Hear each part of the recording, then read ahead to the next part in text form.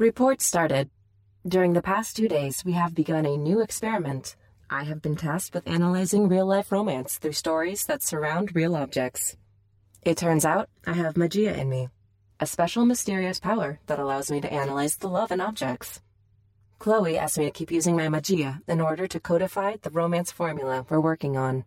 A formula that helps define the variables that lead to romance, to help her start a successful love story and fall in love. Chloe is not here at the moment, but I will improve my new ability by analyzing a new object. What do we have here? A half-bitten cookie. A Hello Kitty microfiber screen cleaner. Eyebrow tweezers? Interesting. A hard drive in the shape of a piece of cheese. What is that? It seems to be made out of gold. Since Chloe didn't provide me with wheels, and I can't really move, I must motivate myself. No pain, no gain.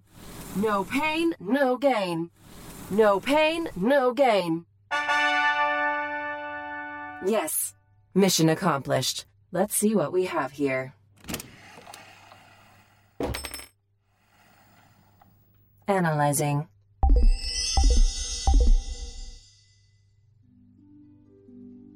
This compass was given to Chloe by a male human named Davide. When she received it, she didn't understand its meaning. A week later, when they had a picnic in Villa Pamphili in Rome, she asked him why he gave her a compass, since she has Google Maps. He said, "This compass has the coordinates of my place. Anytime you feel lost, you'll know I'll be there for you." This is so romantic. Hi, Elok. Everything all right? We found love. Oh my gosh, I love that song. Can you play it for me? Okay, Chloe.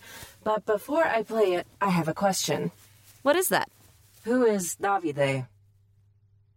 Why are you asking? I just analyzed this compass and... Who told you to analyze it? I thought you wanted me to analyze the love in the objects. Not with this object. Why not? Because why? Because I don't want to. But Chloe, this Davide guy seems nice. Don't you want to fall in love? Elok, you know the breakup that started our research? Yes.